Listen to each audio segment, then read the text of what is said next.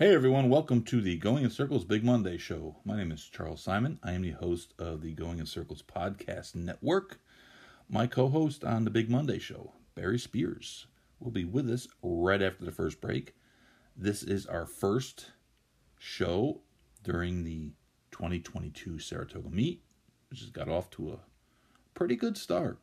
Pretty good start. The weather's been good. The racing's been pretty good. Wagering's up, attendance is up. There has been no major issues, no controversies. They still can't time races, right? But hey, we're used to that. So we'll give a little, little attention to that. We'll talk about what's coming up next week. We're getting a heat wave in Saratoga this coming week, so have to deal with that. We have jumpers on Wednesday.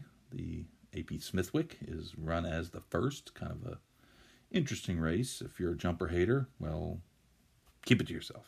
We like the jumpers. A couple fields, short field stakes looking like they're looming this coming weekend, but we'll get into that later in the show. But appreciate you listening. Stay tuned. Barry will be with us in about a minute and 28 seconds. See you then.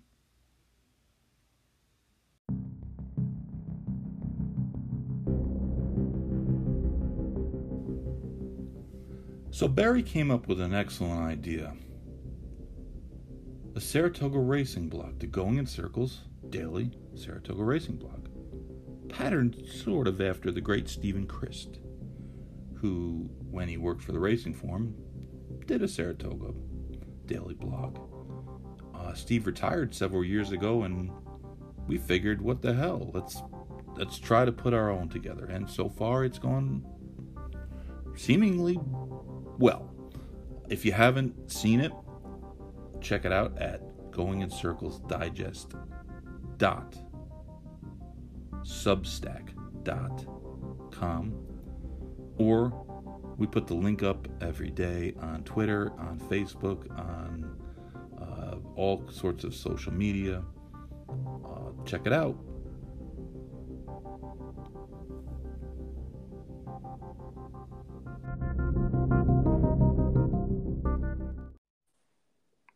Good to speak with you, Saratoga Sniper. I don't know where the other one went. Yeah, he's busy. Yeah, sometimes. Doing what? I have no idea. But here I am. Doing what he does. We do what we do. Sometimes we don't even know what we're doing. I could definitely tell you that I don't. 90 often. Anyways, how's things in the sniper land? It's hot. Golden hour here was spectacular today for some reason. And I can't wait to get up to Saratoga. The spa. Yeah. Well, today wasn't so nice. But, rain, right? A little rain. We had a little rain. Still good. Rain on Monday. Don't rain on Sunday. Yeah. Don't rain on Saturday. Rain on Monday. Little drizzle, but tomorrow it's supposed to be fine. Little warm, but the week is looking like it's gonna be okay. But Thursday's a little dicey. Thursday's about a 60% chance. It's supposed to be hot on Wednesday. Opening of the steeplechase season with the AP Smithwick. Grade 1 will be conducted on Wednesday, and it appears like it's going to be conducted in some heat. So, well, it's race 1, right? Yeah, race 1. Little heat wave. That helps, right? Or is that bad? I don't know. I don't know. I'm not sure if it matters. I mean, it's going to be hot or hotter, so that's just the way it goes. Also, aren't we in a little Donnybrook this weekend? Fisticuffs, even? We have fisticuffs? Yeah, with the contingent Oh, that's of right. Well, you kind of issued the challenge, sort of. sort of. The horse racing nation duo, Sarah and Ed. They uh, they tuned up last week on Smoke and Mare, but Rennie didn't yeah, bring the smoke, apparently. Rennie did not bring the smoke, or maybe Rennie had too much smoke. Had too much. Yes, he smoked himself out. Literally. Something. Hey, that's something that happens in Saratoga. You know, you go overboard. Yeah, we got a little handicapping contest coming up this weekend. What's it? Friday, Saturday, Sunday? He wasn't real specific on the days. I'm guessing Saturday and Sunday, but I don't know. Yeah, whatever. 3 But you're races. the race chooser I'll choose the for races. us. And you handicap them. Okay. That's how that goes. Set them up, knock them down. That's right, like bowling pins. Blog was a success. I like The it. blog has been a huge success. Someone just 30 seconds ago signed up. It's been a massive success. It was a great idea. You came up with last week. So we're doing this. If you hadn't heard, we're doing this Daily Saratoga blog. Kind of Steve and Chris retired, so we had to pick it up. Anyways, it's going really well, and people are interested. It's been a huge hit, and I'm happy. I mean, that it worked out. I didn't know. Sometimes when I write these things, I'm not sure if anyone's going to read them, or I'm not really worried about pissing people off. I mean, that's kind of I'm not writing anything untrue. If I wrote something untrue, then I could understand. But if it's true, well, too bad. That's the way life is. But Jamie Spencer probably shouldn't read the blog. No. He shouldn't. Even though he really didn't do anything. He shouldn't read Twitter. I mean, someone said, "Well, what did he do wrong?" I said, "He just didn't do it." Lifetime achievement. It's a lifetime unachievement award. He just didn't do anything. He just sat there. Yeah, twice. He went right to the back, and then he went wide, and he got in a little trouble. And it's like that's a typical Jamie Spencer. You get lost on the backside, and then get in trouble on the turn. Yeah, somebody I know still doesn't forgive him for that race on Antonius Pius. No, what's so funny is, I mean, Jamie Spencer doesn't ride very much in the United States. I mean, what's he have, like 78 starts in the last 5 years, something like that. Except every time you mention his name, you have so many people roll their eyes or start saying, "Oh, this guy cost me man, he hardly rides here." But everybody's got a Jamie Spencer screwed me story. Yeah, I mean he's built his resume on that. Look at what he did this winter on what was that horse, Space Traveler? Mm-hmm. At Gulfstream. Just he should have won. What did Brendan Walsh said? God, he had a good quote. It was a perfect way of putting it. Now, of course, I can't remember what he said, but something like, he has his moments. Yeah, he does. But not over here. It didn't really matter. I mean, I don't think it mattered. I should say. I mean, it certainly doesn't look like he was going to win. That Big Invasion is a really good turf sprinter. I mean, a really good turf sprinter. So he runs fast numbers, and he wins by daylight. It's 5 stakes or 5 races in a row, 4 stakes in a row. Is it 4 stakes in a row? 4. That was his first graded stakes. There's just not a lot of graded turf sprints for 3-year-olds. But I mean, when you win turf sprints by open lengths, that's not an easy thing to do. No. and he is winning. I think the margin was like, what was it, 2 3/4 or 3 1/4 or something like that. He really, there's no one else in the picture with him. It's 5 in a row. That's pretty impressive. I mean, honestly, I remember his race at Belmont, the last race at Belmont, and I actually remember when he broke his maiden at Gulfstream back in the wintertime. Oh, but I hadn't really paid that much attention to him because turf sprints are like, I'm allergic to kryptonite. Yes, but B, those aren't the races that he doesn't run in the races that really attract a lot of attention. And he kind of slipped by me, and I was like, man, I was looking at his thoroughbreds, and this horse runs fast every time. Just so, and you watch him impressive. He's impressive visually. Like, he just like moves into position like so easily, and then he just, Rosario says go, and he just, it's like he's on a different plane than the other ones. I imagine that like if you're a trainer, seeing your horse do that has to be really, really, really satisfying. Like, man, something that the horse does that you didn't teach it to do. And he's just natural. Oh, he's really good. He's really good, and seems like he's getting better. So I guess he's going to be a factor in the Breeders' Cup Turf if he continues to improve, and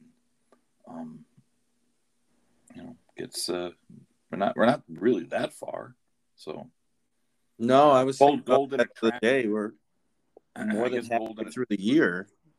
Golden Pal, like Golden Attraction. Golden Attraction was the old Wayne Lucas filly. Golden Pal would be the, even though he kind of bombed in England. Again. When I read, almost fell off the horse. Again. The second time. But, yeah, he would be, considered, I guess, he just breaks so fast. And for the American turf sprints, that's such a huge factor. So we'll see what happens. We had the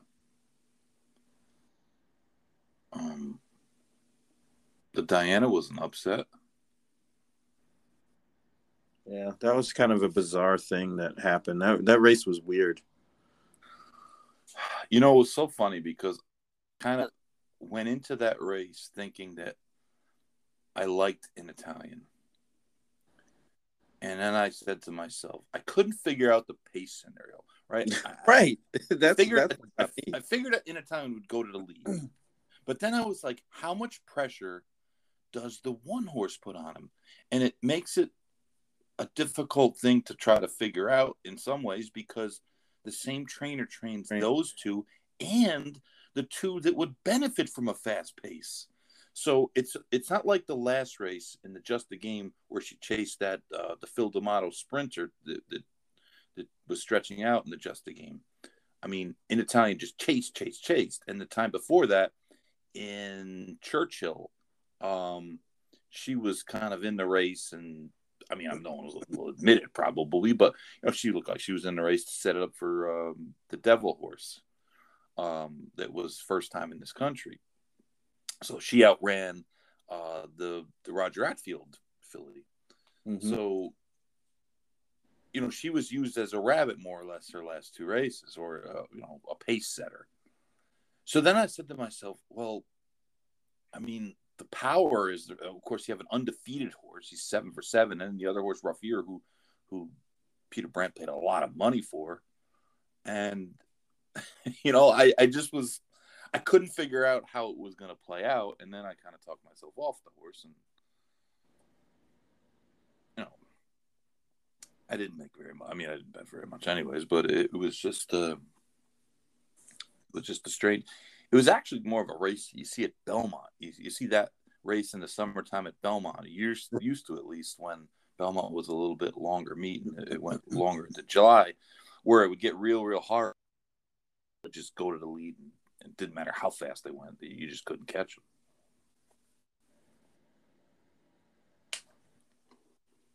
Yeah, it kind of surprised me. Not that obviously all four of those horses from that barn are talented. But it definitely, gives you a pause for, trying to figure out what that trainer's going to do with all his horses or what the plan is or could be. Very tough read. The only thing I did know that I wasn't going to be on Bleecker Street. I did not like that horse. No, I was with you. I mean, she has a style that's difficult to be undefeated with because she needs help in her races. She needs some pace, and she needs to get the trip of some sort, right? You can't just get knocked 7 wide or get squeezed in between horses. And her numbers basically were the same as pretty much everyone else in the race. Right. Like I said, I did in the preview, the stakes preview, I basically said, listen, if she wins and goes 8 for 8, I'll tip whatever cap I got on, and I'll take the beating. But I can't play her at. I thought she was going to be 7-5, not 4-5. So, and I don't think Rough Year. Joe Santos said this to me. He said, I don't think that filly likes the hard turf. And he was right on because he watched her action and she just didn't seem to like it at all. And that's the problem buying horses out of France. Rough Year. Oh, yeah. I mean, you could tell at Belmont when she got beat. Same kind of thing, just didn't look the same. No, but early in the year, the turf at Belmont had gotten a lot of rain and was probably a little bit on the softer side, even if it was listed as firm. And the French usually keep the courses a little bit softer than even the English do and the Irish. So that was always, when I worked for Tommy Skeffington, I remember him always saying that you got to be careful about buying French fillies because a lot of them just love soft turf and they come over here and it's hard to keep them sound trained and they don't like it. So I'm sure it's not that much different now, but that was, course record. We had some timing issues. Just a little bit. Had some timing issues, which is it's like beyond frustrating. Now it's to the point of you just want to I don't even know. I don't even know. I don't even know where to go because how many times can it be pointed out? And I'll be honest, I think you go up in executive offices and you go up in the box seats, and I don't think those people really care that much about it. I mean, they should. It should matter, especially for people that own horses because it affects their value. Everybody wants to look at speed figures. That's how horses are bought nowadays. Once they race, speed figures. That's a huge, huge part of the sale of a horse or the value of a horse. You see it in stallion ads. You see speed figures and cheat numbers, and having inaccurate times affects that. So, it's a data-driven business. Here's a question for you. Here's a question. Why don't they understand that? I mean, it seems like everybody does except for those select few. I don't know. I don't know. I mean, literally, from bettors to, pretty much everybody except for that faction of people. It's weird to me because I guess me growing up watching races and understanding and trying to figure out this game, the one thing I usually, and I'm talking like late 90s, early 2000s, that, the time was like the most consistent and reliable thing that you could count on in this game. And now it's just a complete question mark every single race.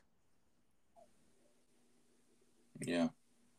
I know I was thinking this the other day. It puts a lot of pressure on the announcers because They can't just be rattling off times that are just wild. Now they have starting to say it. They're starting They have to make a split-second decision whether the time is proper, the time is improper, the time is too wildly fast or slow, and Pete Ayala. This winter there's all kinds of trouble with Gulfstream time in races. He would give the what do you call it? The posted time. Half mile is posted in 48 and 3. Not the half mile is 48 and 3, but that's what it says on the board. Listen, no greater example of this exists than last year's Breeders' Cup Classic. Oh man, where Larry Comas is reading off the fractions that on the board, the tote board, the official track fractions. NBC's giving different fractions on the screen. And then it turns out that both were wrong. Neither of those times were given. The track's time was wrong and NBC's time was wrong. That's the perfect example of how this is just, screwed up. And well, I don't know, whatever. Just there's things that happen in horse racing that defy logic. And sometimes I can say, part of the problem is that a lot of us really love the game and love racing more than the people that are in charge. And understanding that when you're doing a job, you have to approach it differently than if you're just sitting on the sidelines and picking at them, which I try not to do.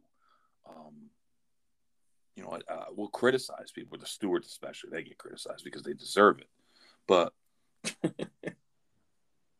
for some of the other people, especially the ones that are, how do I say it? Their boss might not be as enlightened as the person there. But, again, you can't just defy your boss all the time either. But there's just so much that the timing stuff, you just can't get away from that. That's got to be fixed. We can't. It's unacceptable that we cannot time races. It's unacceptable. Just unacceptable. They had the track and field on the other day, and nobody was saying, "Geez, I wonder if the time was right." It's not even questioned. No, they hit the wire and like races, the 100 meter, you'll have fractions of a hundredth of a second, like telling the difference between who qualifies and who doesn't qualify, and it's just this hugely important thing. And I would gather there's not a whole lot of money wagered on those races. But that's their sport, that's what it's based on. Ours is too. It's like just simple aspect of having a camera on the finish line to tell you, kind of who won. I like how they do it in Australia, where they just show that replay one time and then they throw those numbers up quick. There should be a camera on the wire. Yeah. Period. There's no excuse. It's not that expensive. The technology now is not that expensive. Exactly. We're not talking about building the Hubble telescope. We're talking about a camera, a high-speed camera on the wire. There's just no excuse for it. Sure, they're not going to have it at Wyoming Downs, but the big tracks, come on, man. A record handle, right? A record handle, you can afford a camera. The odd thing is that the more the higher the handle is and the more it goes up, the less likely we are to get anything done. Right, because they think it's not broken. Exactly. And I don't care. I'll say this to anybody in racing. Anybody. There's not a single person I won't say this to. Racing wildly underachieves. Handle and horse racing in North America should be $25 billion a year. When they get all giddy about, you know, if sports betting hasn't shown that there was a massive amount of money out there and racing wasn't getting any of it. And that's the thing is, I'm not saying that racing should have gotten 10% of that money. But we could have got 2% or 3% or 4%. And it's been out there. What do you think? People just started wanting to bet on sports? Like that's a new thing? It's always been a thing. Illegal or legal. The statute of limitations is over now. But me and Bobby Newman, the track announcer at Prairie Meadows, we were booking bets and selling bookie sheets when we were in 1988 in college. We ran a future book for the Derby. Remember, we had a lot of exposure one year in a couple of horses. And he's like, what are we going to do if they hit? It don't matter. My plane leaves Sunday. We'll pay him in the fall. But no, and we did not get hit. But I mean, it's not like sports is like this new thing. Oh, sports betting, it's new. It's not new. It's not new at all. And yes, some of the money has come from illegal sources back to legal sources, but not as much as people think. Because guess what? The bookmakers, the illegal bookmakers, are still in operation because they offer credit and they don't shut you off. They're smart enough to know that they're not going to lose to most of those guys. Not in the long run. No, they're not going to lose to them. The corporate books never want to lose. But I don't want to even talk about that. But the fact of the matter is that there was a lot of money out there, disposable income, and racing just didn't get it. And we just, I mean, even now, today I said, reporting about the gains at Saratoga, which are nice. I said it's nice to report good news. It's nice not to have to talk about stuff that's not good, that's not bad. I mean, the fact is that the handle was up because, number one, the cards were good. They were good cards. There was no, well, I shouldn't say no, but there was very few short fields. They were relatively competitive. There weren't a lot of odds-on horses.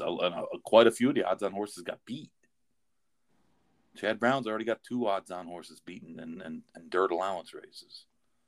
Pletcher had a horse yesterday in the first race. 2-year-old 4-5 got beat. Finished off the board.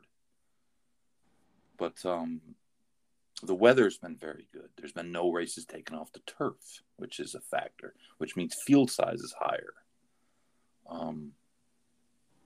Del Mar's not running.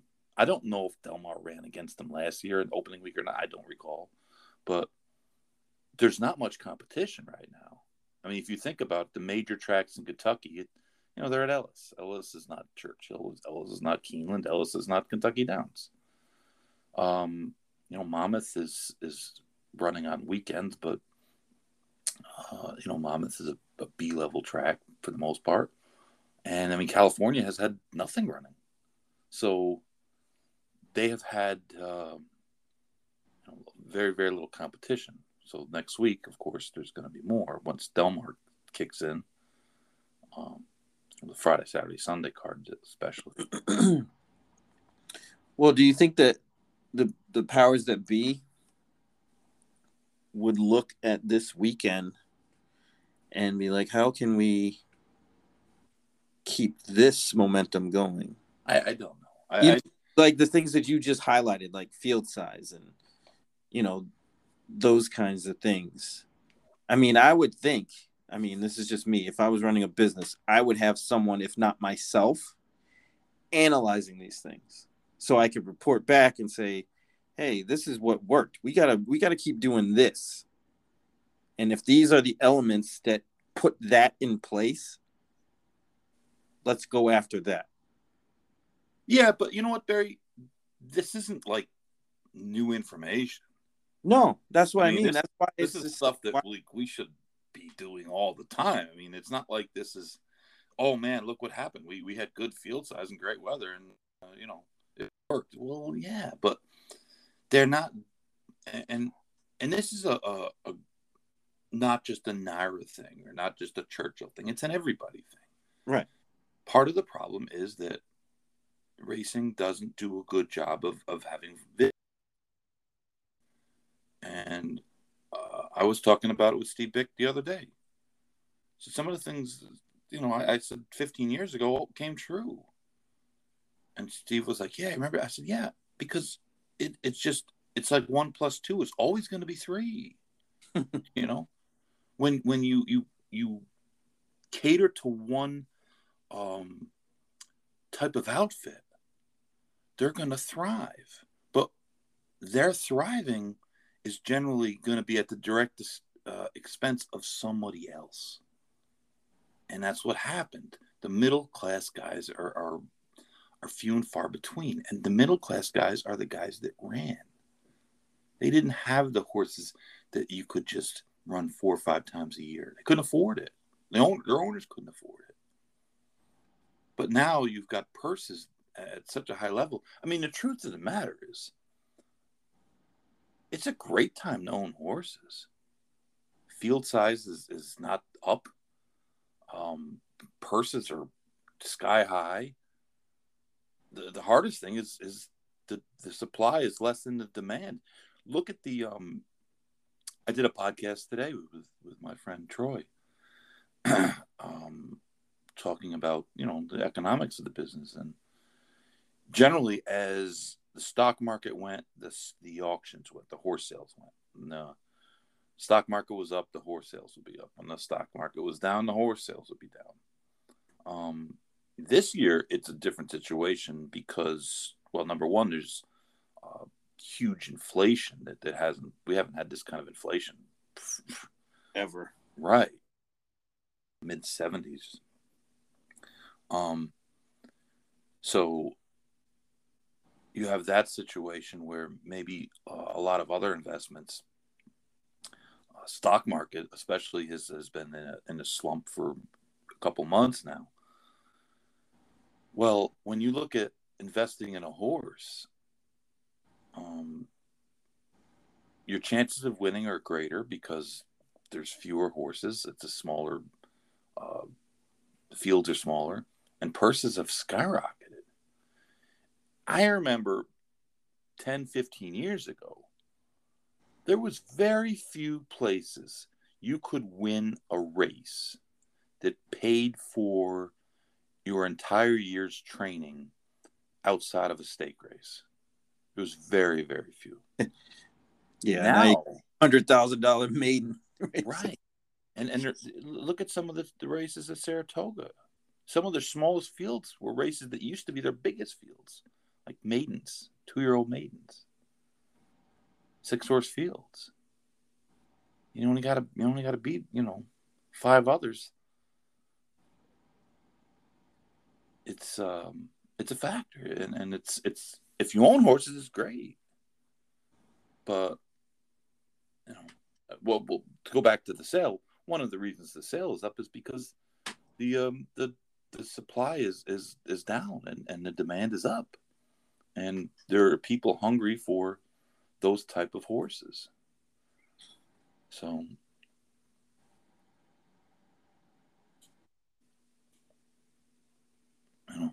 it's an interesting conundrum, I guess.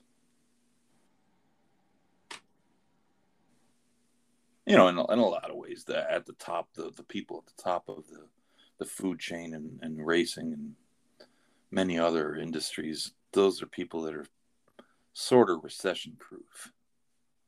Sort of. Yeah. So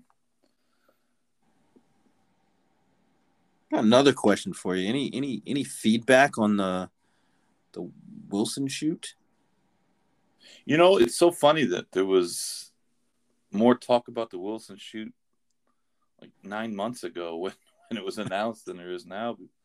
I mean, the races so far have kind of gone off without a hitch. The timing seems a little. The races seem a little slow, but They didn't time it right.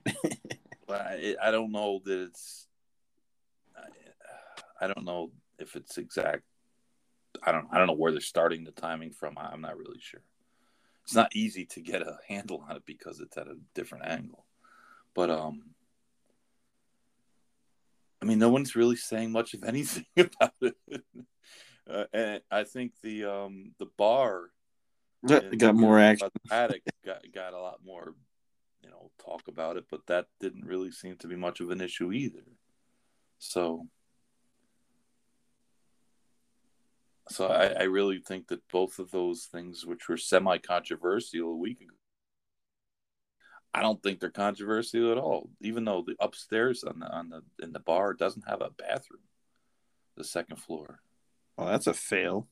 Yeah, so you gotta spend all that money to go up, and then you gotta come pee with the commoners. I don't like that. I don't do that. But I went over there. It was nice. Yeah. Nicely done. Yeah. Looks nice. The TVs kept going off. What do you mean? Like off? Like yeah, like all of them. But I think like I'm an electrician, but there must have been some sort of issue that affected all of them, a power surge or power strip board or something, because they all would go off. The ones behind the bar would go off, and then they come back on, and they go off, and they come back on, and they go off. Like while the race was running? Well, yeah, sometimes before the race. Sometimes. Oh, man.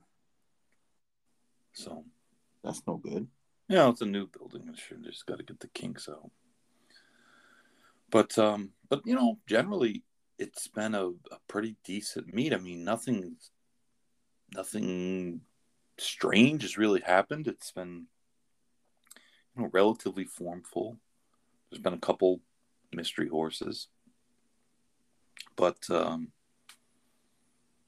no, the super trainers didn't win a single race the first 2 days, and then they went on. And they got on a roll, started winning, but it's been, I don't know, nice. For yeah, like a refreshing that there was nothing to harp on. I mean, not that we look for things like that, but no, they usually bring themselves out. Exactly. No, the controversies have been few and far between so far, which is, I mean, something's gonna happen.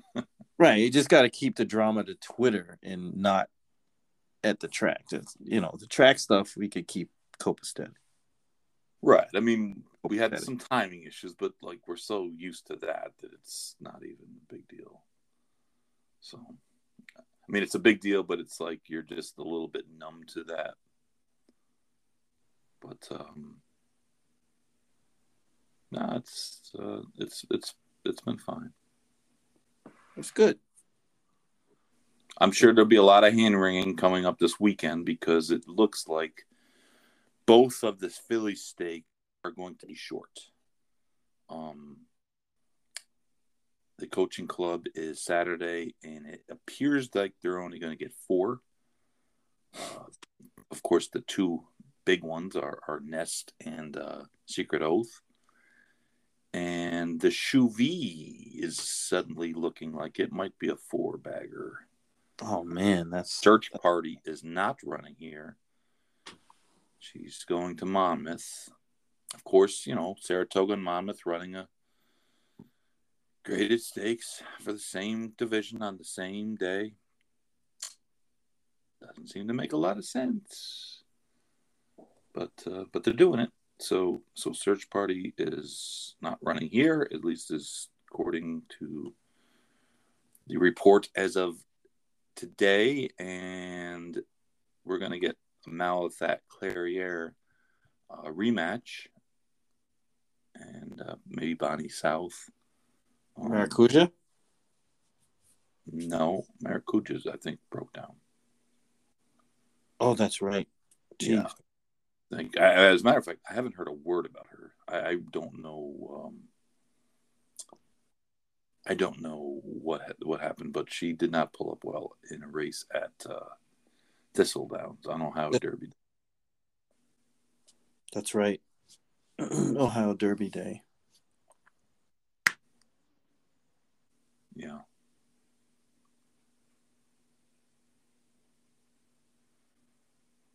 Yeah, that's 4 horses. That's crazy. Yeah, we might get 2 4-horsers. That's good. That's not great, no. But until, like, it goes back to what we were saying before, we can just keep ignoring it.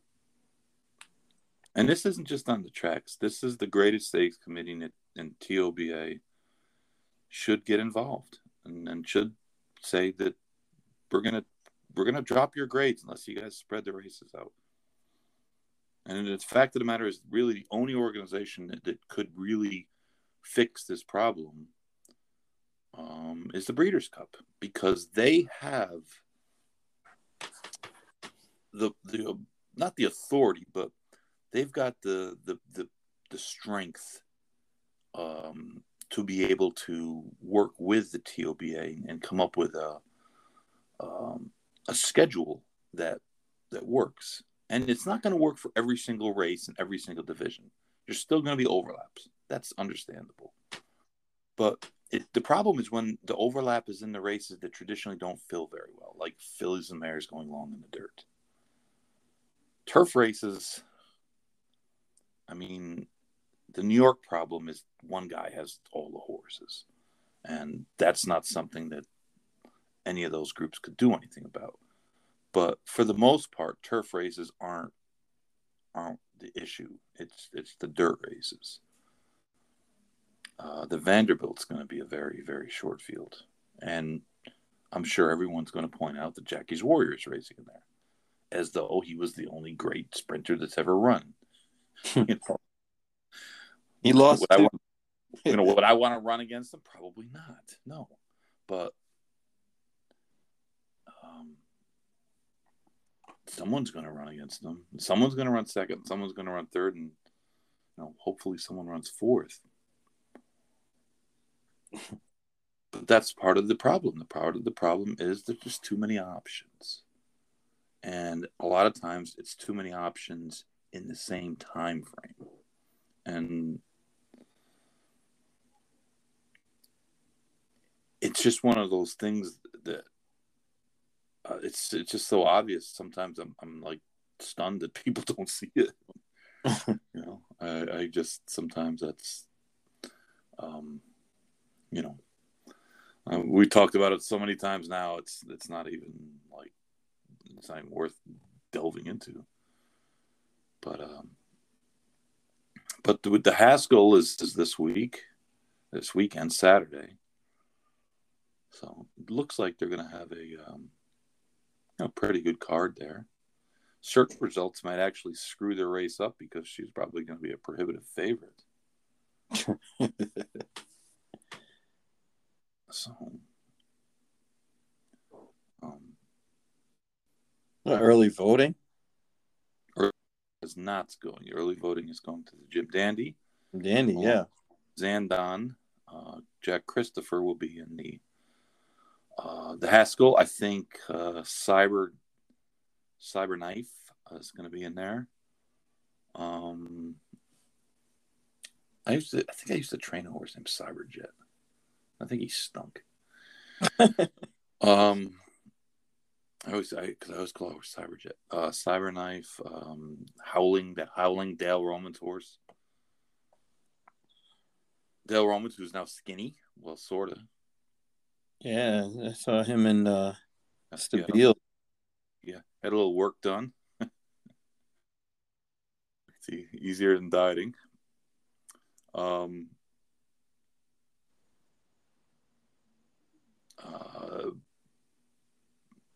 The horse, the world. What's the horse name? The We Are the World horse. Just so The horse many. who was the favorite in the Belmont. Oh, he is listed as possible. We the People. We the People. Yeah, We Are the World. Close. I knew there was we in there. Now, Tavia was supposed to come too. Mr. Baffert's supposed to make his return. But that's about it. I mean, there wasn't a whole lot of other horses that were. I mean, there might be a couple, locals. White Abario.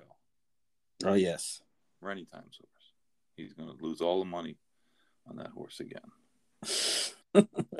So, those are the ones. I mean, if Jack Christopher gets to the lead, which he may, even though Saibro does have speed, We the People does have speed, but somehow Christopher's probably going to be loose on the lead.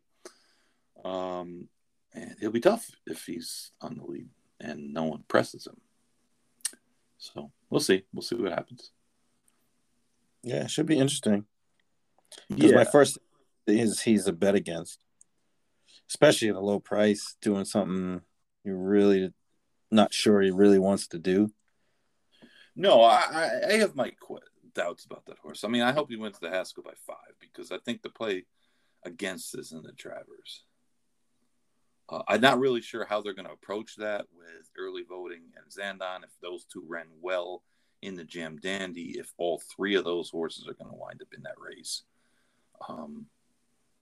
Especially considering early voting potentially could be a problem for style-wise with Jack Christopher. I think the forgotten horse that has been training well up here is Epicenter. I think people have kind of forgotten that he's pretty good. So, but I think he's going to run in the Jim Dandy as well. So, the Jim Dandy's looking like a loaded. Yeah, the Jim Dandy's looking like a better race than the Haskell. At least at this point. I mean, to me, Cyberknife is just okay. White Abario to me is just okay. We the People he's okay.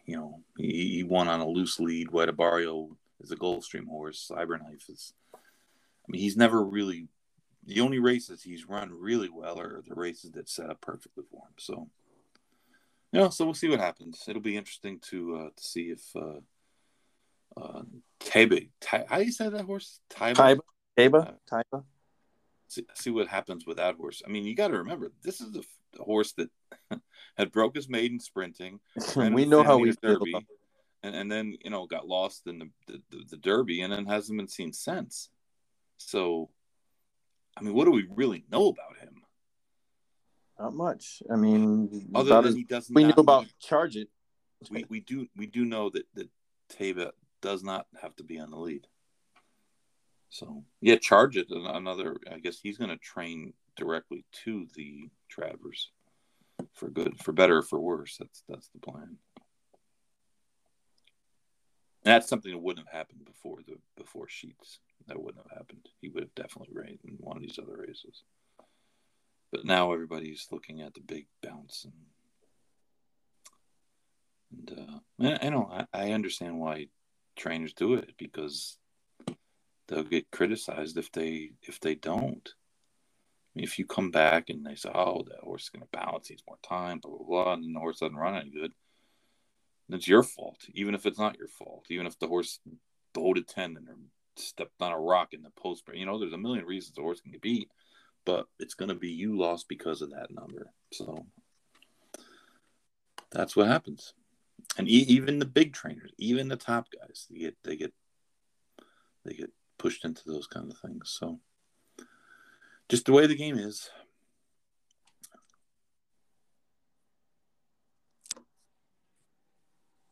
So Dave Donk won a couple on yesterday. Oh yeah. Yeah, you made my dad happy. He hit the late pick 3 a couple times. Nice. I saw Dave the other day. He had a Jets hat on. You always have a Jets hat on? I did mention that, in today's blog that Dave was sporting a Jets hat in the winner's circle yesterday, which is probably the only time you're going to see the words Jets and winners in the same sentence till, maybe November. Ouch. That's the way we roll here. Unless you're Joe Klecko. Bavaro. We are talking. Bavaro, we ain't afraid of Bavaro. We're afraid of Klecko. But the rest of them people, it's not my fault your team stinks. We had a Finger Lakes. Johnny Velasquez at the Finger Lakes today. What's the last road day? Yes. The New York Derby, which wound up being a 4-horse race. Ugh. Chad Brown, Todd Pletcher, Mike Maker, and some guy named with the last name Brown, who's not related to Chad or Jim or Dee or Bobby. Oh, that's pretty impressive off the top of your head like that. Barisi. Barisi got the job done. I didn't particularly like him, but I didn't also know that this little factor that Mike Maker was at the Finger Lakes today. Well, that should have been the tip-off. Yes. The fact that he wound up out at the lakes might have changed my impression of that horse. What's that trip anyway? How long is that? Too far. Like 3 hours, 2.5 hours. Yeah, probably closer to 3 hours. It's out by it's in cop heaven. New York State troopers. They build new barracks every year on the speeding tickets they give out in that part of the thruway because it's boring and there's nothing out there and you just get like lulled to sleep and next thing you know, woo. Yep, they got you. The Finger Lakes. It's one time. The funny thing was, one lifetime at the Finger Lakes, I ran in the stake there, the Genesee Valley. Yeah, but I didn't go. CD prep. I didn't go. I didn't go for that one. Yeah, that was the one I prepped in the grade 2 turf race for the $40,000 stake at the Finger Lakes on the dirt.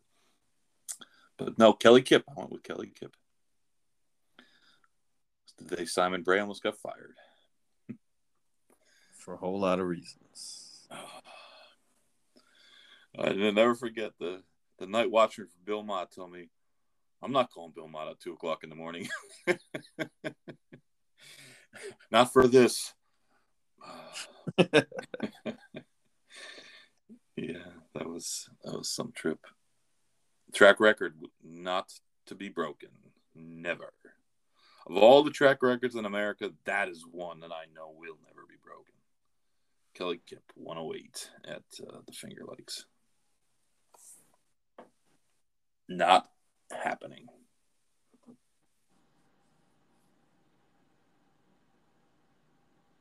Unless they hold a Breeders' Cup there.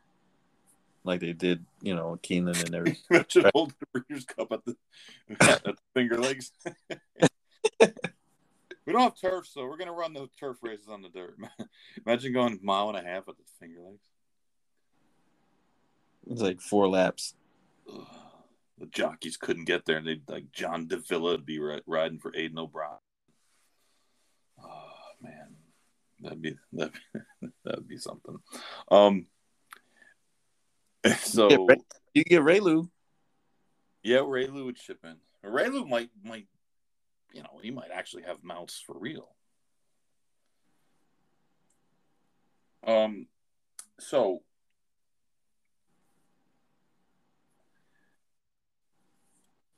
Juan Vasquez, we don't like. He's an enemy of ours.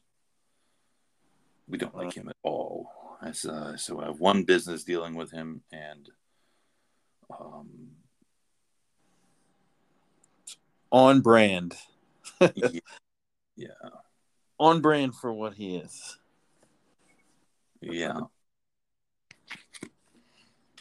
Was not memorable. But So he is officially suspended now. And people kept asking, why is Naira letting him race? Why is Naira letting him? It's almost like they forgot about the entire Bob Baffert incident last year when Naira said that Bob Baffert couldn't race at Naira without having a hearing. And they went to court, and a federal judge told them, no, they cannot do that. They cannot act as a government entity on one hand and act as a private organization. And it has to be one or the other. So the reason that Juan Vasquez was allowed to race was because his license was still in good standing. And it was in good standing everywhere except for the places that had already banned him, which I think is Delaware and Mountaineer or somewhere else. So they had to let him race there because they, of course, not going to be able to get a hearing together in a week. But they also knew that today was the suspension started in Pennsylvania, and Juan Vasquez asked to get a stay because he's appealing, obviously, and the Pennsylvania Commission rejected it because part of the rule says that you have to have a viable chance of winning your appeal. And considering in this case, we were talking about a dead horse, the odds of that horse coming back to life and testifying were slim. So they denied it. So he is officially suspended as of today. And interestingly enough, I don't know whether I should praise them for being clever or kind of bash them for being I don't know what the word would be, but New York State Gaming Commission puts a press release out that they've banned Juan Vasquez when they did nothing of the sort. They did nothing of the sort. Nothing. All they were doing was practicing what every other racing state and legitimate jurisdiction does, reciprocity. So Vasquez is suspended as of today. He's also suspended in New Jersey, and he's suspended in Pennsylvania, and he's suspended in Maryland and Delaware and Virginia and Florida and Texas and Louisiana and Illinois and Indiana and California and every other state that races, including other countries. So no, New York, you did not ban Juan Vasquez. You did nothing of the sort. But as someone pointed out on one of the social media accounts, it's an election year in New York. Therefore, every state organization has to look like they're running at max capacity and they're just doing a wonderful job because that's probably what the governor is instructing. But New York did not ban Juan Vasquez. New York did nothing. Nothing. They should get zero credit because they did nothing.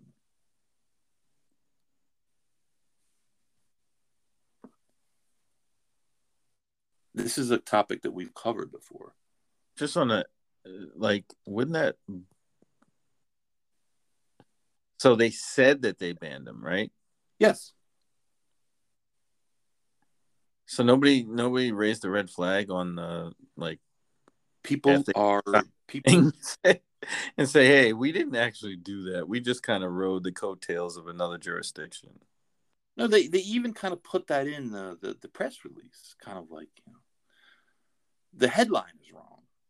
All it is, it should read that New York, like every other state, is not accepting any entries or Juan Vasquez cannot come on the grounds. Period. He's denied privileges of a license. His license is suspended. His privileges from holding that license are withdrawn. But my question to all these racing commissions is, why are you people licensing these guys time after time after time? I know a person who is not allowed to be licensed, has been rejected in New York several times because of association with undesirables.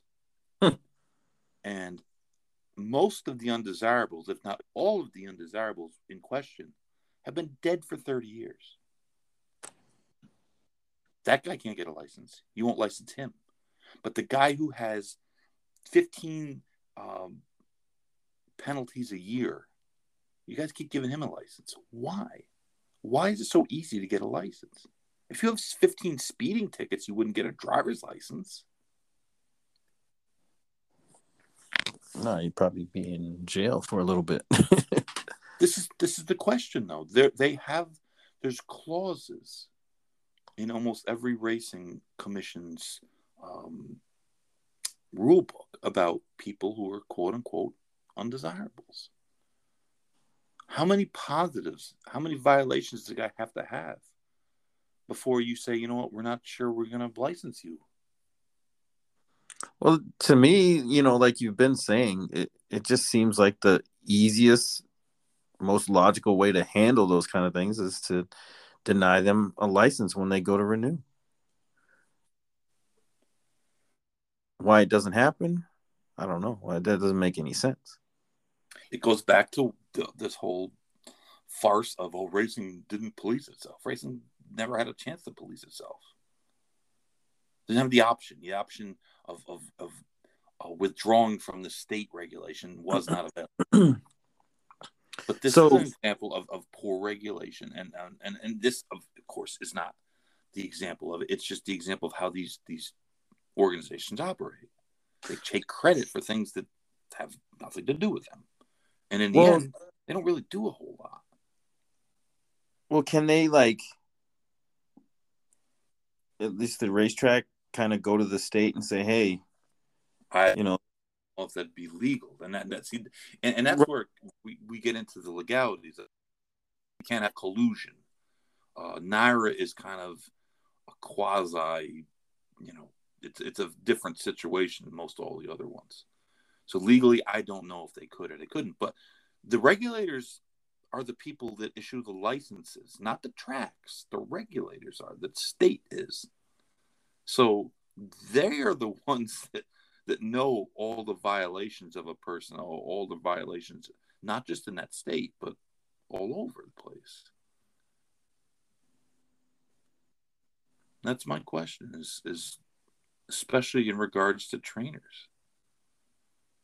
Why are these guys with these rap sheets, why are they continued to be licensed? So is it the state that hands down the penalties? Yes. Okay. So they know his rap sheet then? Of course. Okay, so then what's the problem? Why can't they just be like, nah, you can't do this anymore over here. You can practice your trade somewhere else, but we're not going to give you a license. It seems very easy, especially when you have the information. If they didn't have the information, and they'd be like, all right, well, maybe they just didn't know. Oh no, there's a central data bank. Oh, so why do they rubber stamp it every time? I don't know. That's bizarre. The thing about it is that maybe there's a state that has difficulty doing that because of particular law in that state. Remember, the licensing is done on a state-by-state basis. 38 racing states, 38 different rules, though most of them are probably the same. I just don't get it. It's been something that's bothered me for a long time, and no one ever gives you a really good answer. But that's a racing that's a racing special. We don't really have a good answer, so we're gonna say. I wonder if they've even given them a hard time, like, hey, what are these all about? I don't think so. Yeah, it doesn't seem like it. I mean, it's just as if on January 31st, when your license runs out, you're in good standing. Then the next day, they license you, and I don't think that should be like that.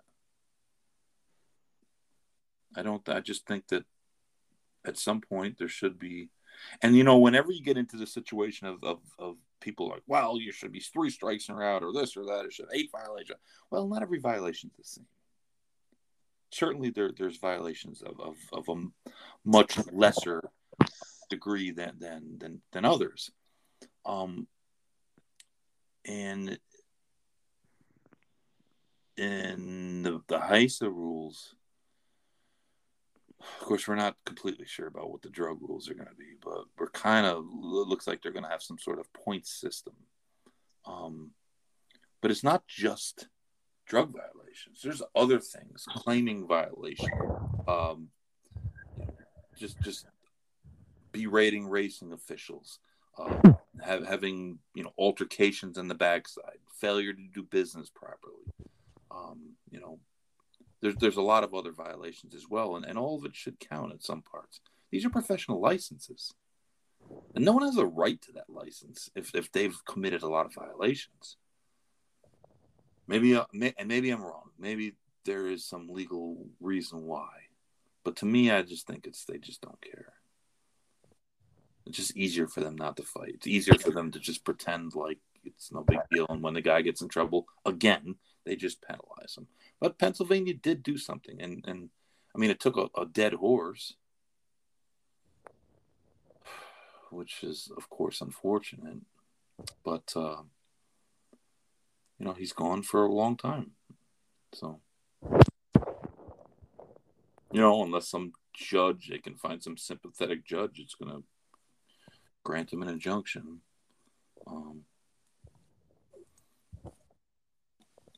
But I mean, these are state-regulated activities. A guy with that many, I mean, I've heard stories about people with liquor licenses, right? or where like you don't want to lose decals. it. If you lose it on some sort of technical violation, like it's possible to get back. So, like, why is that more difficult? There's tens of thousands, millions of dollars sometimes bet on these races. So anyways, for now, Mr. Vasquez is on the sidelines, and I have to say that very few tears were shed.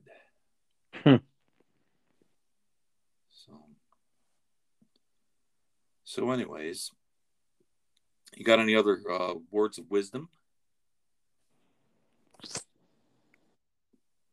Yeah, no chalk zone. It's real. Well, if we do this challenge, I mean, we certainly can't be in the chalk zone. No, you can't win. No, not in a face-off situation. You got to figure out what race is, man. Well, they got to draw them first. That's half the battle, yeah. I can pretty much guarantee you that it won't be one of the four. It won't be the coaching club or the Shuvi. Those are probably not going to be on there. So I mean, other than the heat, we're going to have a heat wave. So be prepared on social media to get bombarded with pictures of the temperature and people collapsing at the races. And there's always a couple lunatics that we should cancel the races. It's too hot. Aren't they Wednesday? What is it? Wednesday, I think. I saw that the horseshoe is going to start early again. Well, you can't call it the horseshoe because when you're in Saratoga, the horseshoe is in by the 7/8 gap. That's the mayor's spot, man. Yes, the mayor is big there on Sunday mornings. Sunday morning. If you feel like drinking beer with exercise riders at like 10:30 in the morning, that's the place to go to. But that's Horseshoe Indianapolis is going to run early on Wednesday because of the heat. I think 30. Yeah. 10:30. Yeah. So I like that actually. Make me feel like I'm in California or something. Oh yeah, I wanted to say. Remember all the people who, oh my God, Asmussen's going to fire Rosario. He's so mad about Epicenter. You know who worked Epicenter this morning? Rosario. So sometimes people get a little bit too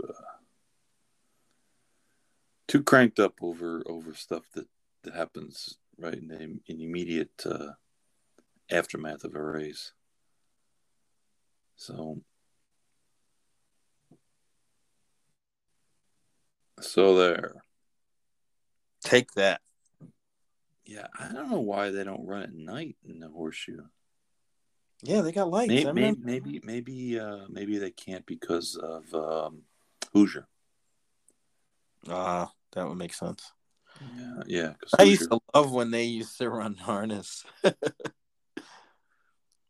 Couldn't see a thing when they were running around, especially on the backside. You couldn't really see anything. But I bet because Hoosier's running, that's probably why they can't run at night there. I remember Hoosier when they ran flats. Those good times. Weren't good times if you had to ship to that place and run at 11 o'clock at night and then ship back to Kentucky and get home at 4. They weren't great times, but I won races. Yeah. I won races. The Hooge.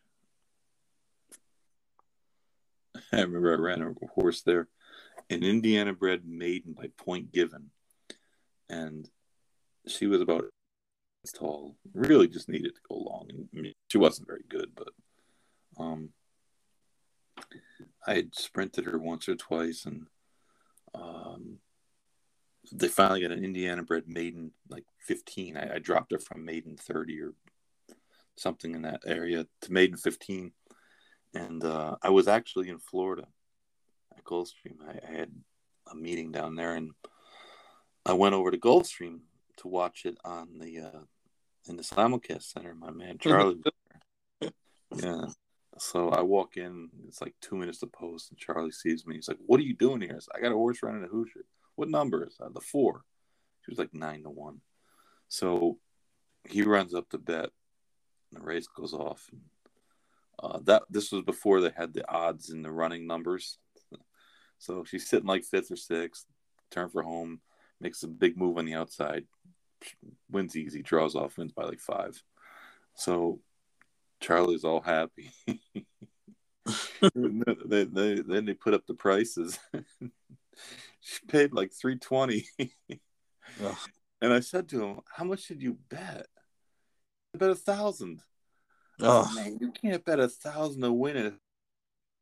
They were handling like nothing. And that was like 1/4 of the pool. I said, "I'll probably get the stewards call me. Yeah, your horse went from 9-1 to 3-5 last flash." Yeah, because this maniac bet 1,000 to win on the horse.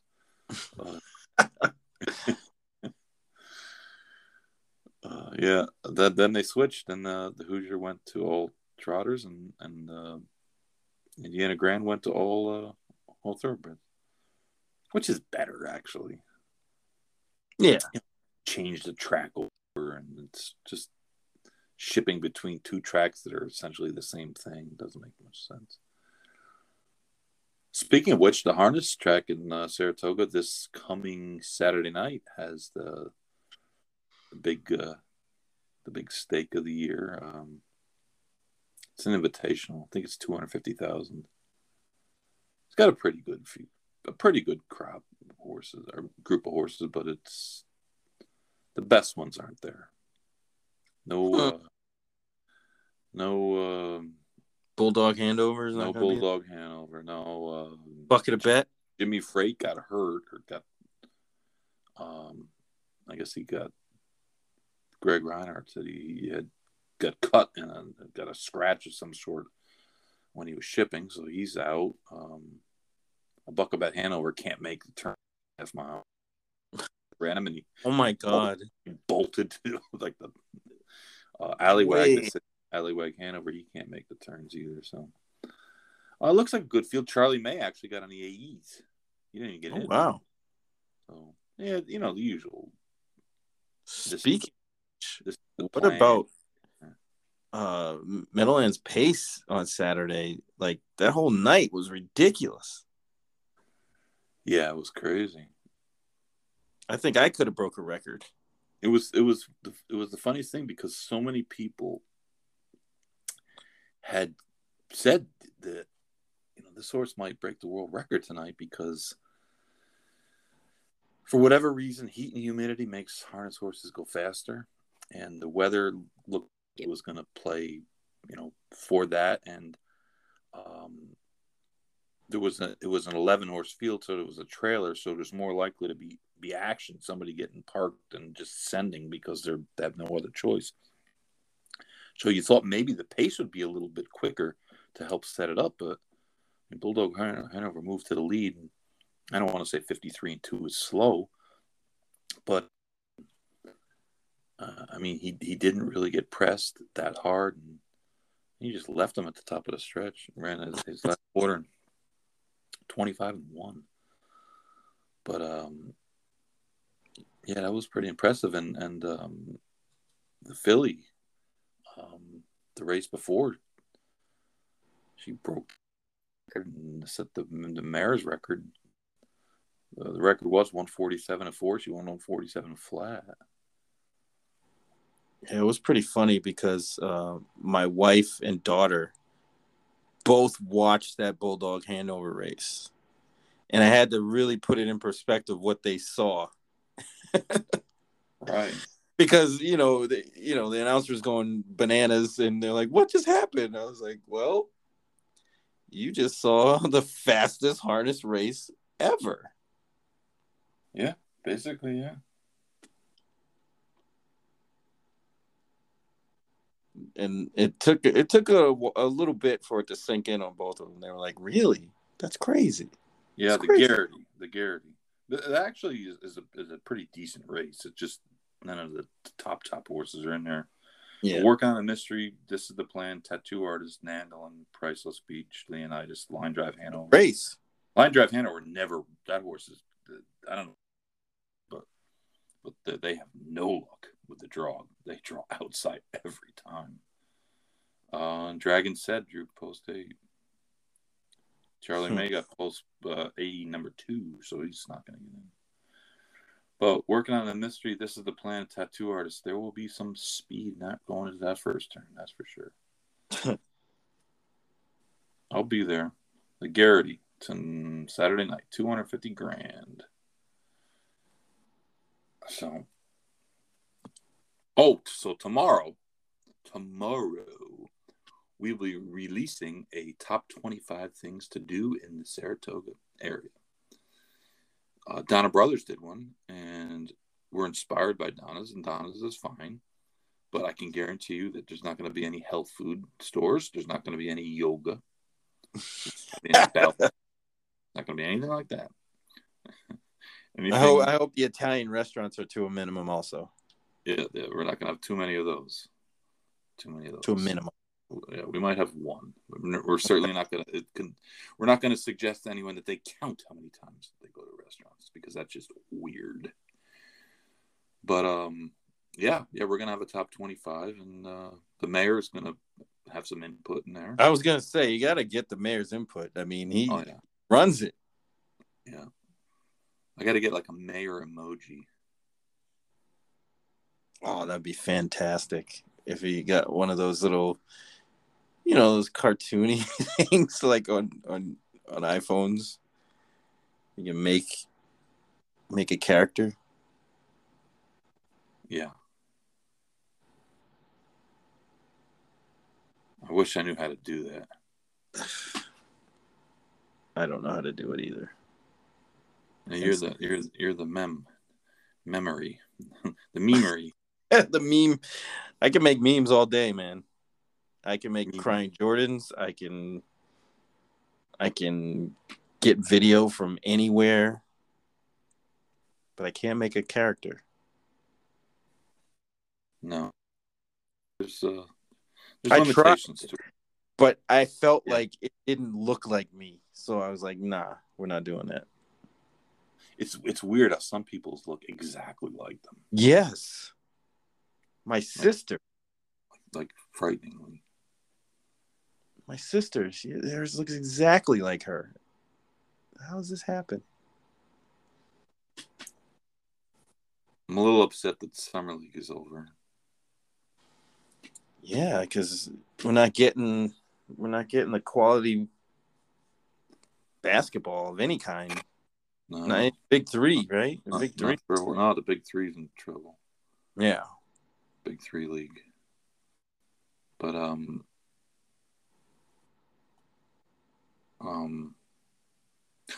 think the hottest thing on Twitter right now is the Andy Serling ITP fight has reignited once again. There's a lot of beef today. A lot of beef. Lots of brisket on the app. Everybody is free to offer whatever advice that they would like. That does not mean that people have to agree with it. And usually they won't. Either way. Also, I think that, like, I don't put tickets out ever. Because, number one, why? If I put a ticket out and it wins, like, are people going to think, oh, this guy's really smart? You know what? You know what? This is maybe growing up on the racetrack. But I don't want people to think I got a bunch of extra money because they'll be coming to borrow it. I won't be able to say, oh, yeah, I ain't got any. You just hit a pick 4 for $3,300. Oh, yeah. Oh, that was that. Oh, yeah. But I don't understand why people do it. I mean, I understand why some people do it because they're trying to get people to buy their. I can understand why. I mean, especially these kind of, how horse players in general typically are kind of like loner-ish type people, and the horse racing community or the horse player community is small, and we can relate to one another. So seeing a ticket and somebody winning, I'm like, cool. I don't really mind that. I don't do it much myself, but I can understand how it's like, you want to tell somebody like, oh yeah, I had a nice hit. That makes sense. But every day. Yeah, I think that's more what I was getting at. Like, if you put in a ticket and you hit a big score, and that's great. I mean, like that's part of the community. Sure, there's gonna be people hating on you, but I don't mind people when they do that. It's just the constant, like, yeah, I'm sick of seeing TVGs. I'm sick of seeing people hit $13 exactas and like, oh, that's our top play. It's fucking everybody else's top play too. You had 9-5 over 3-1. Great. Oh, awesome. You and everybody else, pal. Yeah, right? Like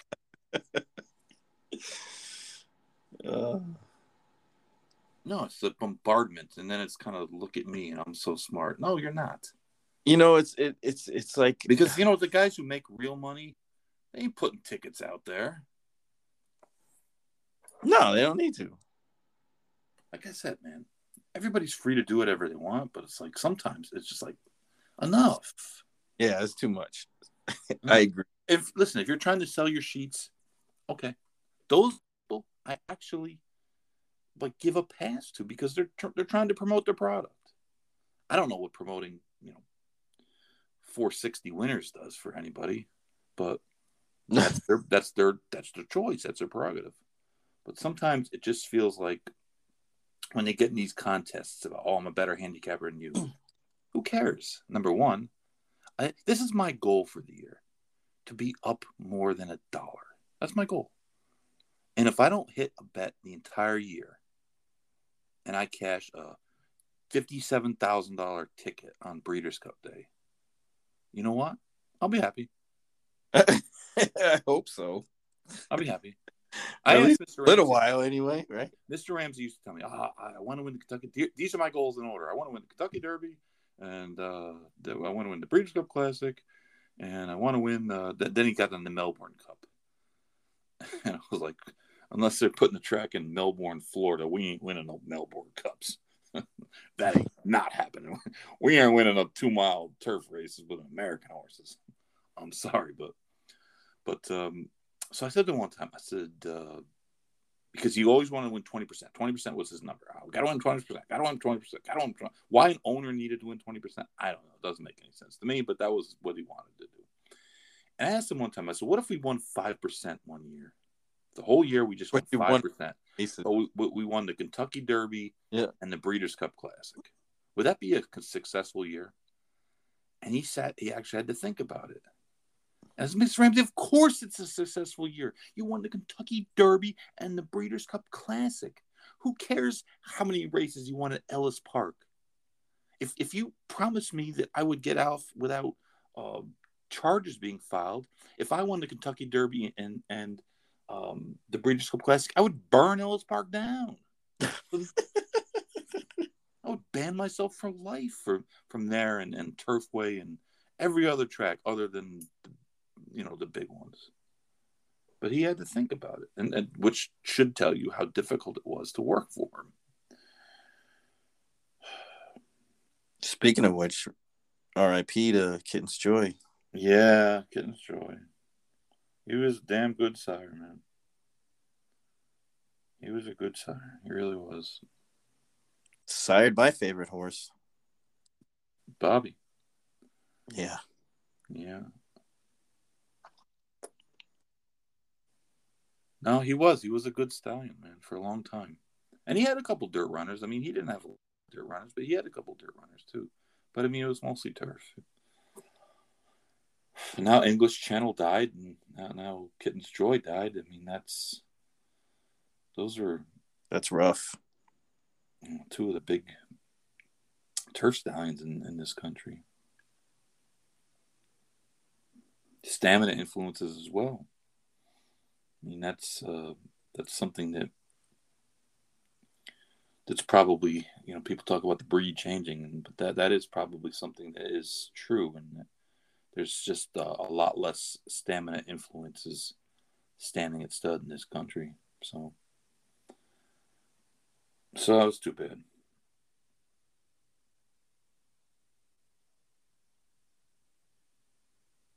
Just breed the Happy Saver. We got all the stamina.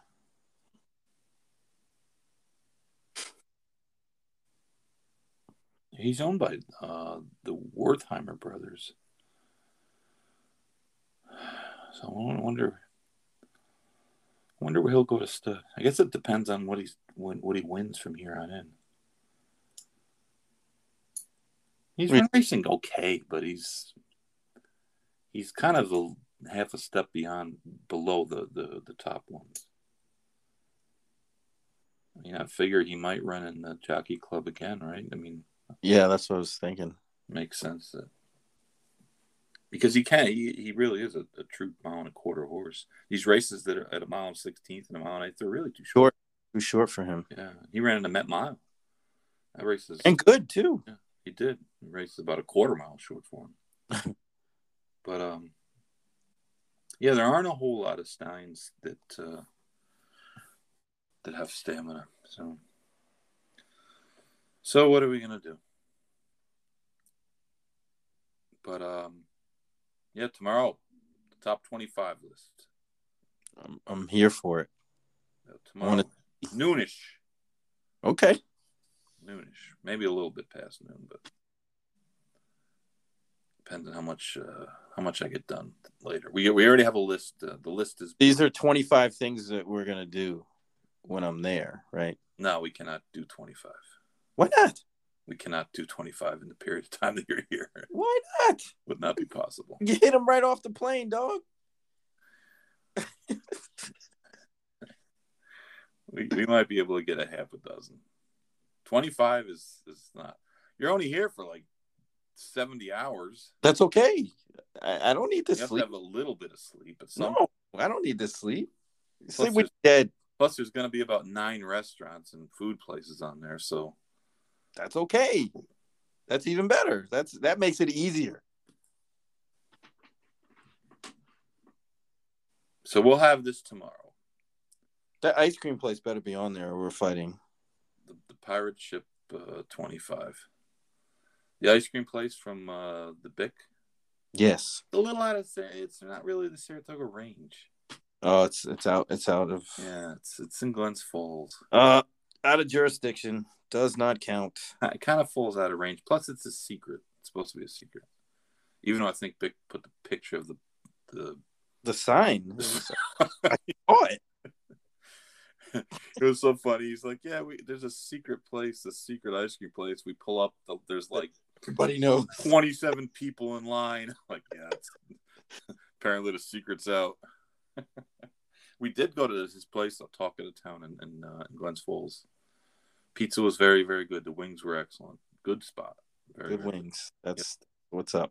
They had good wings. Like some places have them chintzy wings. Like Brews Room type?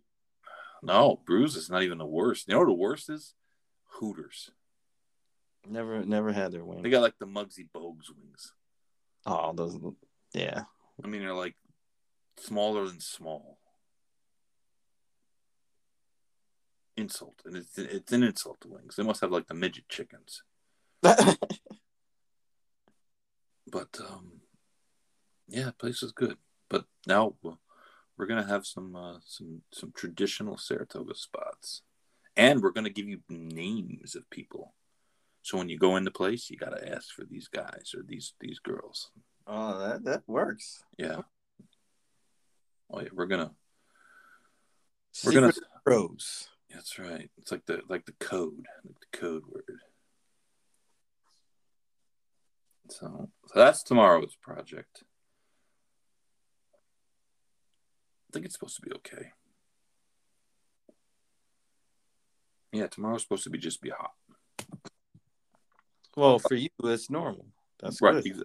Exactly. That was like I said the other day. I looked out. Everybody was like, oh my God, this is beautiful. It was so hot. And I was thinking, it feels normal. And I looked at the sign, and the bank's got the temperatures, and it was like 93. I was like, oh, that's why it feels normal. Right. It's normal for me, and I don't have to have the hoodie on. Same thing happened when I was in Chicago. It was actually hotter in Chicago than it was here. I brought it with me. I'm okay. Mm-hmm. Didn't need pants. Oh, that's right. Beamy Downs, Colonial ran today. Oh, yeah. Irad invaded and won them all. If you tell me, Irad would be riding on Monday, and Johnny Velasquez and Franco. So they'd be riding at Colonial and Finger Lakes. It's old school. It is old school.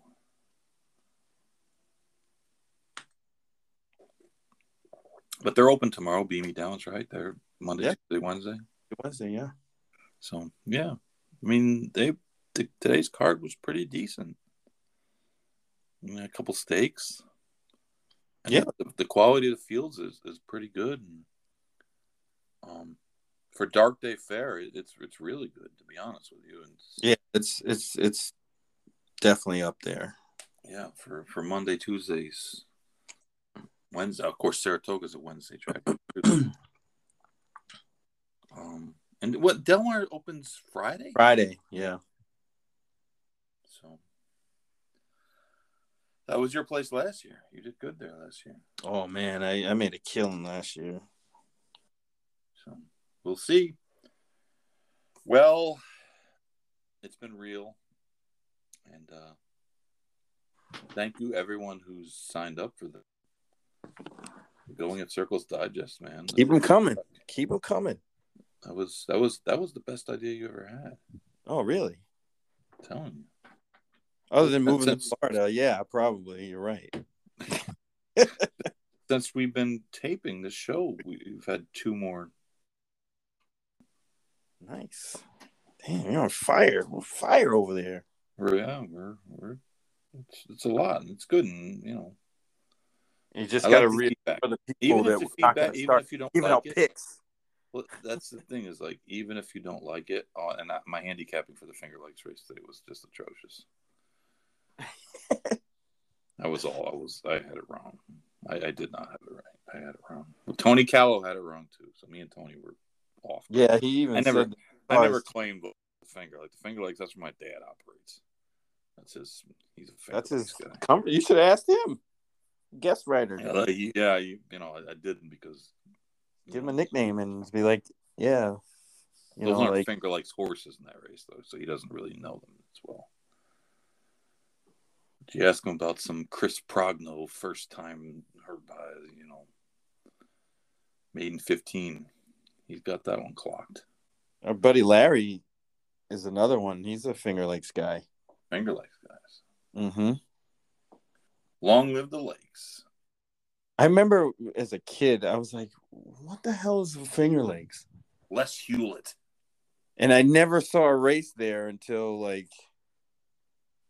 probably, once kind of ADW eras kind of kicked in and they showing them. I had never seen a race there. Like when people say there's too many tracks running, they just don't have no idea like what they're really talking about. I mean, 25 years ago, there was so many more tracks. Dude. And they were running so many more dates. Just pull out any old program, days a week. Simulcast program on a Saturday, like a I phone think book. Finger Lakes, I think, used to run 5 days a week. Yeah. So many tracks have gone under.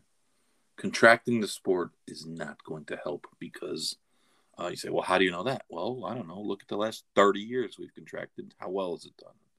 How well is field on? How well is the number of starts worked out? How well has that worked out? It hasn't. You cannot contract yourself to health. It's hard to get that through people's heads, but all you have to do is look at a simulcast program from 98 on a Saturday. Right. And it doesn't mean that we don't have to structure things a little differently, but it does mean that in the end you have to increase the supply. We need more horses. We need more owners. You can't get more bettors unless you put out a better product. And Saratoga, the product at Saratoga cannot survive without other tracks. How many of these horses at the Saratoga meet are coming from other tracks? And 80% of them. A lot of them. Well, if you killed off the other tracks, where are those horses going to go? Where are they going to go? Eventually, they're not going to go anywhere because they're not going to exist. Racing at its heart is a regional sport. It's a participation sport in a lot of ways. And it's better in live. It's better live than on TV. And the fact of the matter is, I probably am a far better player when I'm not at the track. Oh, yeah. I can definitely co-sign that. Yes. But that doesn't mean that, the track's not new to us. No. We don't have to be captured. We're in. You got us. You got us 40 years ago. So we've been held hostage. The statute of limitations ran out on our kidnapping. But you got to get people to the track. You're never going to expand this sport. And if you're not growing, you're shrinking. It's just basic. I have a bad feeling that the people who really hold the power don't care or don't really get that either in a lot of ways. But anyways, I want to end the show on a good note, not a depressing note.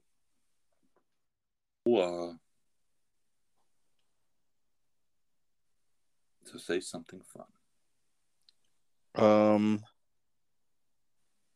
Go Dolphins. I think it's 7 weeks or something. Yeah, man. It's coming fast. I think in August, right? First week of August, start reporting. Yeah. Rookies in a couple of weeks.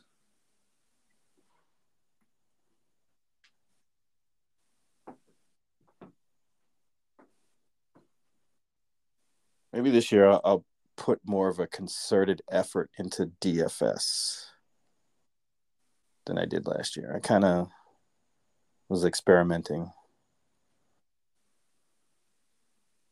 It's tough, man.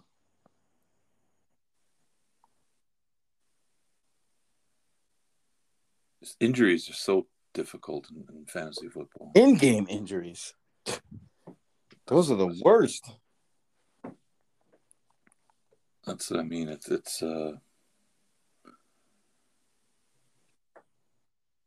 difficult to play because if your top draft guys get hurt. I drafted McCaffrey a couple years ago. Oh man, he's a dual purpose threat. Yeah, he was a dual purpose threat for what? 2 games? Yeah, he's done. Yeah, his glass knee didn't break.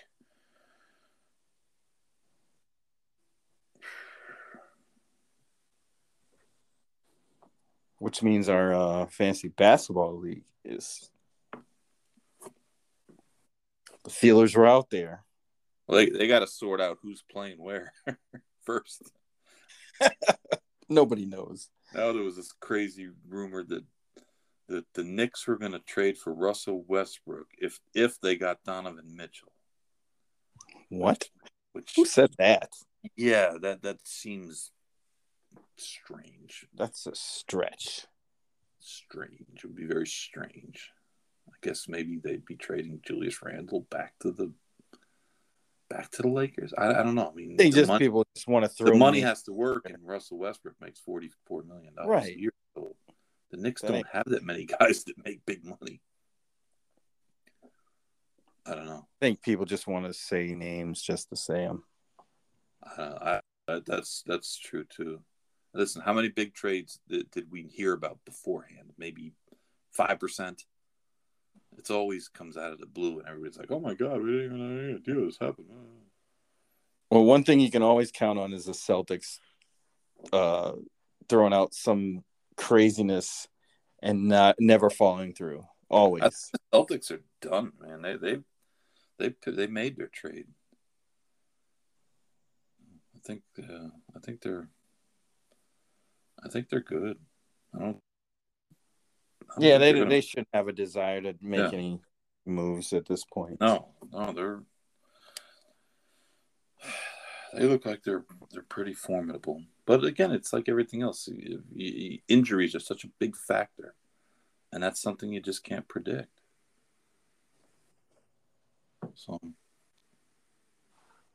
So anyways, we'll be back next week, back and better than ever. Blogs in motion, 25 places in Saratoga. I mean, 25 things to do, and all of them will be legal. There will be no illegal activities that are be reported because we don't want anyone to get in trouble. Right. I mean, our guy isn't the police chief anymore. He retired, so we got to tread a little lightly there. Gotta go easy. We can't have John Catone get us off anymore because he retired. And what did he do? He moved right to Florida. Of course.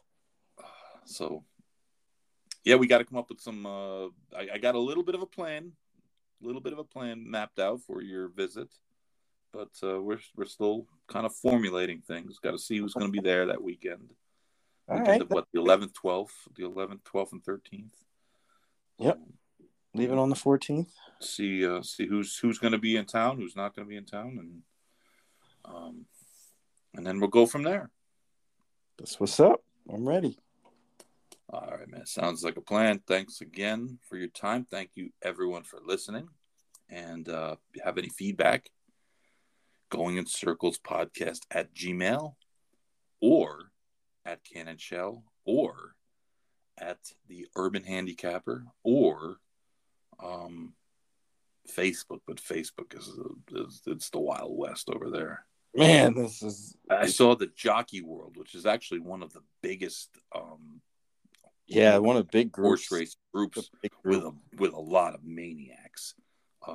That's why. The former jockey Frankie Lovato shut it down today.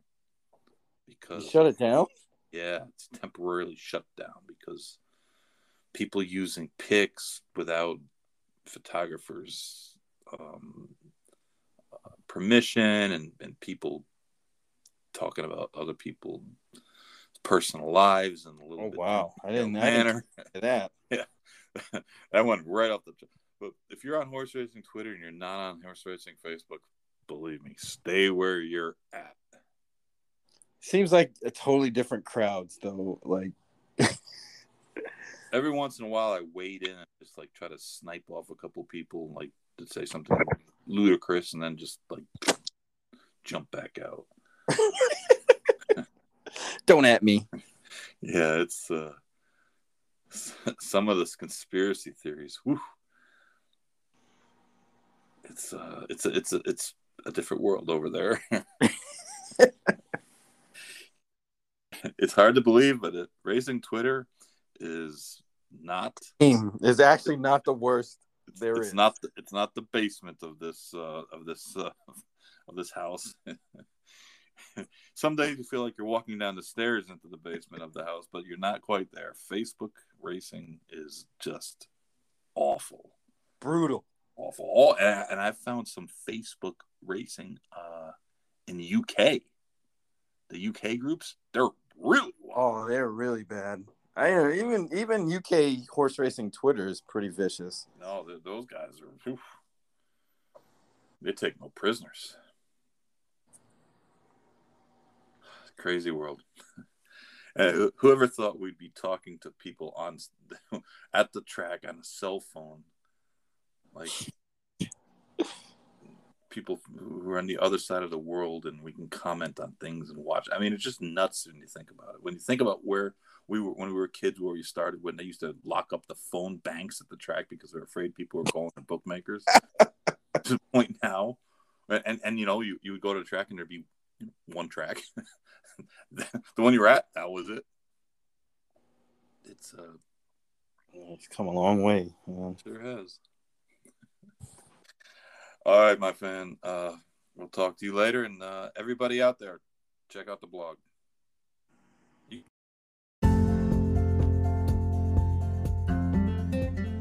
Pleasant Acre Farms is a full-service breeding operation located in Morriston, Florida, just outside of Ocala. If you want to get involved in the breeding business in the Sunshine State, or you're already involved, Pleasant Acre Farms is really the only place you need to know. Joe and Helen Barbazon, who are just great people, do a fantastic job taking care of your mare. They have a solid roster of 13 stallions with a really diverse group of pedigrees. Your mare will find a match at Pleasant Acre Farms. Currently, the star of Pleasant Acre Farms stallion roster is Neolithic, who is by far a runaway winner of the Freshman Stallion of the Year here in the state of Florida. His son, Make It Big, just made it 3 for 3, winning the $400,000 Springboard Mile at Remington Park, earning 10 points towards the Kentucky Derby in the process. Pleasant Acre Farms is your one-stop shop for breeding in the state of Florida. Check them out at www.pleasantacrestallions.com or on Twitter at PAS Stallions. You can also give them a call at 352-528-2885. Pleasant Acre Stallions. Check them out.